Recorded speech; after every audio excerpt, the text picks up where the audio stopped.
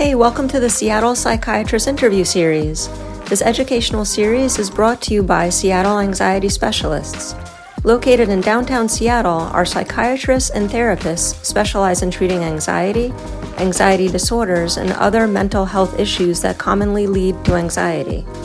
For a full list of our services, as well as access to our multitude of online resources, check us out online at seattleanxiety.com.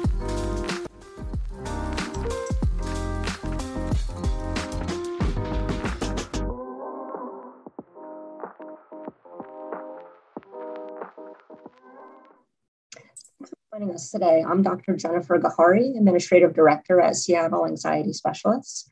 I'd like to welcome with us psychiatrist David Neubauer.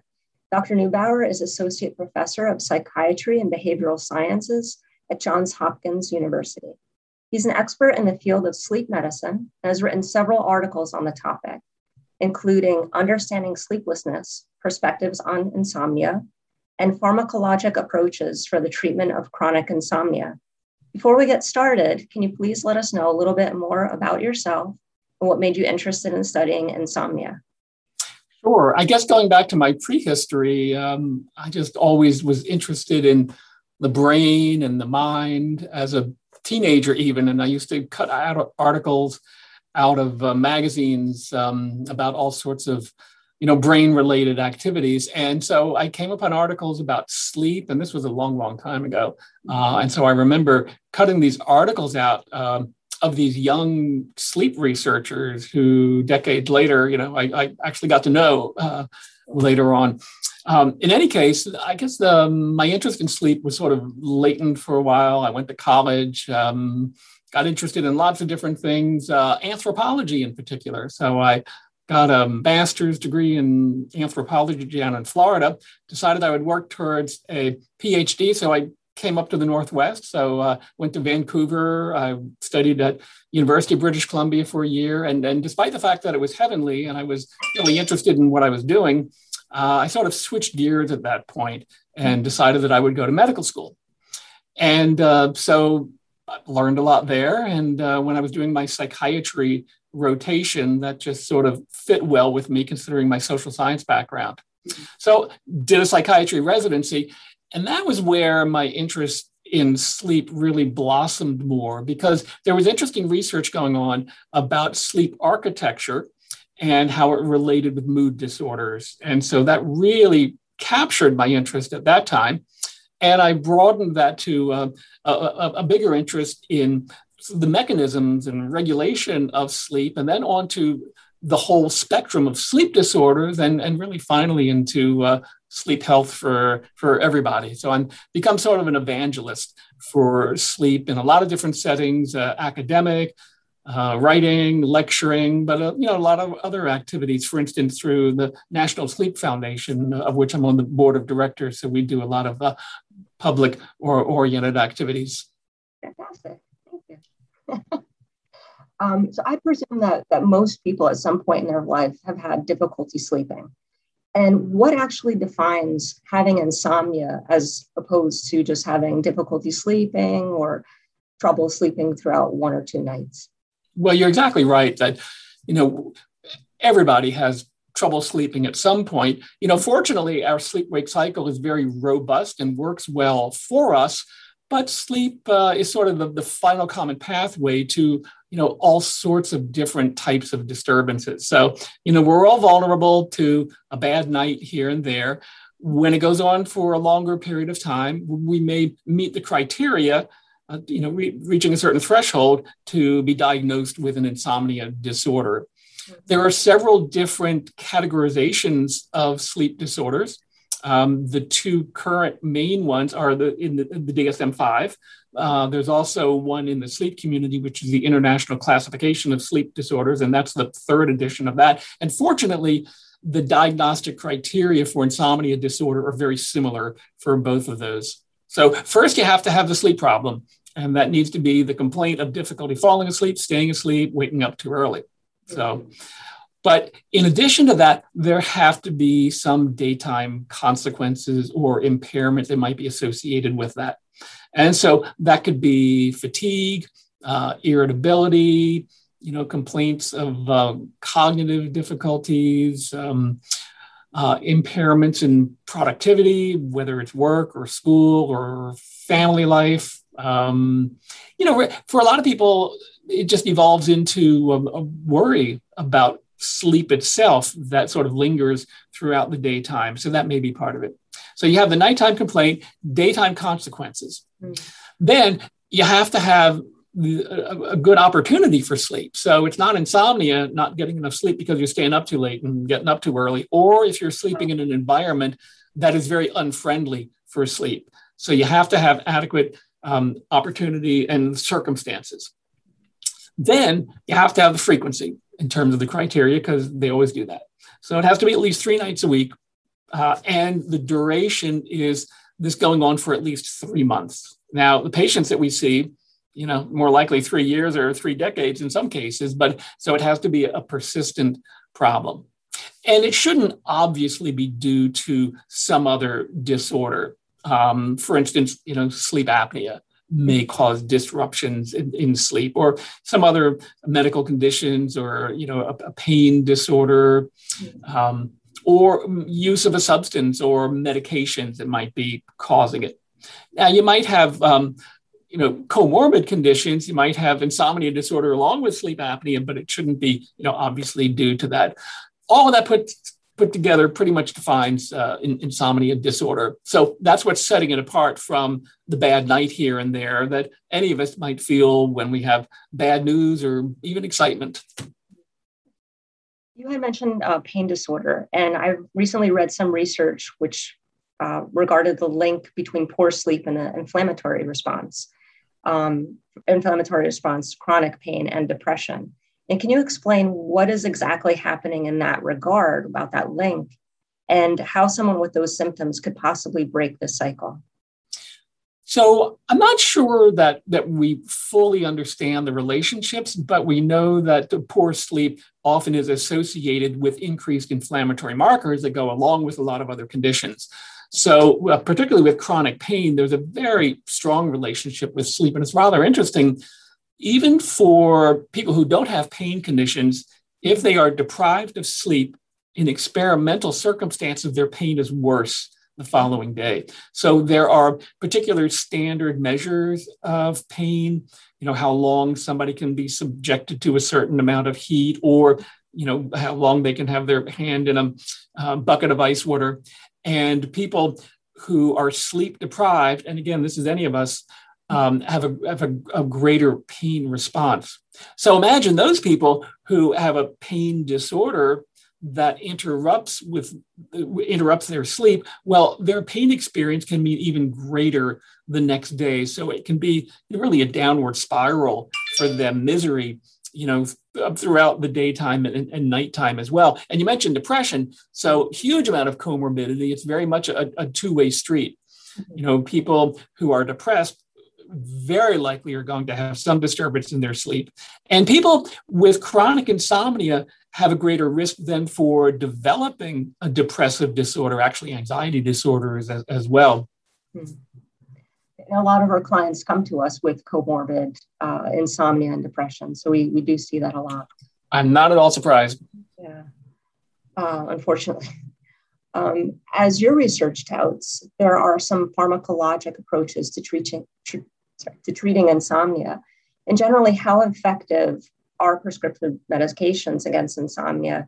And are they usually good for short-term or long-term use? So the answer is all of the above. Okay. So, all of the medications, at least those that are approved by the FDA for treating insomnia, of which there are quite a lot. There are benzodiazepine receptor agonist hypnotics. There is a melatonin agonist. There is a histamine receptor antagonist. There are 2 orexin receptor antagonists, all specifically approved for treating insomnia. Mm-hmm. They have different characteristics, different pharmacology, different pharmacodynamics and pharmacokinetics, meaning that you can sort of customize what might work for somebody best and not somebody else. Mm-hmm. Some are good to help people fall asleep. Some are good to help them stay asleep after that. So all have gone through a huge amount of testing. And so under those circumstances, compared with placebo medications, they're statistically better. And people report better results with them. Out in the real world, things vary quite a bit because people have different lives, different comorbidity, other medications that they might be taking. And so any of these medications may be beneficial. Some of them are approved for short-term use, and several of them really don't have any limitation on the duration of use. So it's very customized. I think a lot of people coming in with severe insomnia, may benefit from a medication for a short period of time, maybe transition to intermittent use under a period of time where there may be, increased stress, and maybe that can sort of cut short the progression of insomnia, so it's not going to get worse and worse. There are some people who use these medications long-term, and for those people, that may be appropriate, especially when they're being well monitored. I mean, they certainly should be if they're getting continued prescriptions for a sleep-promoting medication.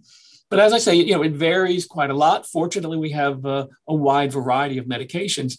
I do want to say, though, that, we never turn to a sleep medication first. We always do it in a much broader context and want to make sure that people are following good sleep habits as a foundation of treatment. And of course, there's cognitive behavioral therapy as well, which is well supported for treating insomnia disorder. So I don't want to suggest that this is the treatment for insomnia, but it can play an important role for some people. Nice. In terms of other treatments, you mentioned cognitive behavioral therapy. Are there other maybe natural ways that people can use to try to combat insomnia, that other ways that can help restore sleep? Absolutely. So I'd like to emphasize the importance of the infrastructure that supports our sleep. I'm all for roads and bridges and ferries and, all those other social supports that we need to function well as a society. But for our sleep-wake cycle, it's important to pay attention to the fundamentals, to those processes that regulate sleep. We have a circadian system that under normal circumstances, is very effective in promoting sleep at nighttime and wakefulness during the daytime. It interacts with a homeostatic process. So these two working together help us out. But we need to do our part as well. And so, people with insomnia disorder, this is really important, but really for the entire population, people who want to maximize the benefits of good sleep should be following pretty basic rules. So the first one is going to bed, which is important because people tend not to. People stay up too late doing whatever, doing things on their phone or watching TV or other computer things. We would be able to fall asleep a lot earlier than the time that we actually get into bed and turn out the lights with the intention of falling asleep. So you got to go to bed and should be leaving sufficient time to get enough sleep. We should be active in the daytime, outside if possible. Sunlight is a good thing to help with the robustness of our circadian system, exercise, other physical activity. But we should wind down in the evening. Part of the reason is that we should just, have a relaxing routine to transition into sleep rather than scurrying about and turning out the light and instantly expecting to be able to fall asleep. But also because we want our natural processes to work for us. So melatonin is one example. So melatonin plays a really important role in facilitating our ability to fall asleep. So normally, we produce melatonin from our pineal gland, and our level is very low throughout the daytime, but it gradually rises in the evening for a period of 2 hours or so as our bedtime approaches. And then it plateaus during the night and then comes down by the next morning. And it's a cycle that repeats itself night after night after night. Well, in the evening, if we have a lot of light from our room lights, from our phones close to our eyes, or all sorts of other sources, we're actually suppressing our melatonin. And therefore, we are depriving ourselves of that natural process, again, which facilitates our ability to fall asleep. What melatonin does is when it's rising, it interacts with particular receptors in our suprachiasmatic nucleus. And those are the ones that really help us out in the evening. So we typically are the most awake and alert in the early evening than any time throughout the whole 24-hour cycle, which kind of makes sense, because otherwise, if we didn't have our circadian clock doing that, from the time we get up in the morning, we would be progressively sleepy right up until the time we fall asleep, and then sleep and reverse that, and then do the same thing every day. But it's not the case. We are able to be alert and functioning for 16 hours or so during the daytime and evening, and then sleep 8 hours or so during the nighttime.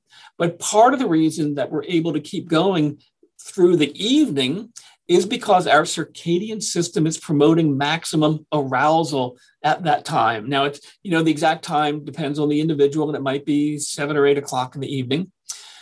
But when melatonin is rising, it's interacting with those receptors and decreasing that arousal signal, leaving that background sleepiness from the homeostatic process that's been building up from the time we woke up in the morning. And so that's why I emphasize that melatonin really has a permissive role. It facilitates sleep onset. It really doesn't, it's not sedating in and of itself. It just allows sleep to occur. And so I tell people, if they're interested in using melatonin, I say, try your own melatonin, avoid lots of light in the evening, particularly the blue end of the spectrum. But even then, the apps and filters and glasses that people wear to block out the blue spectrum, that's really pretty limited. And I think, relatively dim light and going to bed relatively early is the way to go to help maximize the ability to sleep. You had mentioned 8 hours is what people should receive in order to get a good night's sleep. Is that the standard that everybody should get, or is that, because I think everybody has heard that growing up and throughout their lives, is that really the standard, or is that been debunked, or is everybody individual? Well, there is a lot of individual variation, but most people who are on the lower end of that variation, who are saying, oh, I'm fine getting 5 to 6 hours of sleep, really aren't. And that 8 hours is a good number. If you're not getting that much every night, shouldn't be too anxious about it. And it really depends on how you're feeling during the daytime as well.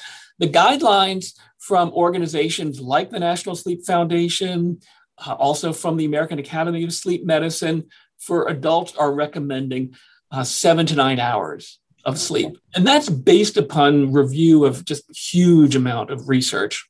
So we really don't want to cut ourselves short on sleep, because there are so many health benefits of sleeping. People tend to think, well, I'll sleep later, I'll sleep when I die, whatever. But you want to, age well and decrease your risk for chronic diseases that may go along with sleep deprivation. And you may be aware that there have been a lot of health headlines in recent years about discoveries of the role of sleep in helping to minimize the risk for Alzheimer's disease. Yeah. So it turns out that while the brain doesn't have a lymphatic system like the rest of the body, which helps to, move fluids and sort of recycle fluids in the body, that's not in the brain. But there is something that's been called the glymphatic system. And so while we are asleep, our cerebral spinal fluid is able to sort of wash away the toxic byproducts of reactions in our brain. And, our brain is one of the most active organisms in the body, probably the most. And all of those neurotransmitters being recycled and other neurochemical reactions that are occurring have byproducts that need to be washed away. That's happening best during sleep.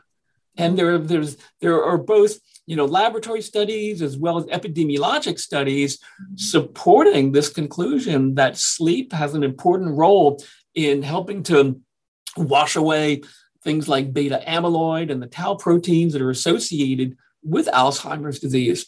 So, it may not be the answer, it may not be the most important factor, but it is a factor.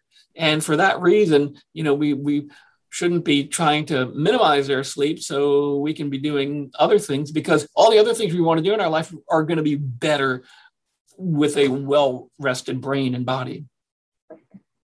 Have you found that people are reporting worsened sleep patterns since the pandemic began? Or is this one area that COVID-19 actually has not had much impact?